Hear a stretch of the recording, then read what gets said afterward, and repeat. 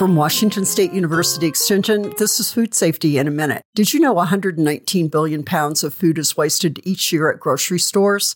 Grocers are considering a pricing strategy for perishable foods called dynamic pricing. Perishable products would be gradually reduced the longer they were on shelves. According to a study conducted at the Rady School of Management, dynamic pricing could lower food costs by 21%. Imagine 2 avocado displays, one with ready-to-eat priced 50% less than those needing a week to ripen. Dynamic pricing strategy could reduce grocery store food waste, but requires consumers to adapt their shopping habits and promptly use or preserve discounted perishables to prevent food waste at home. For many, this may prove challenging. Food habits, including approaches to food preparation, are difficult to change. I'm Susie Craig. Thanks for listening.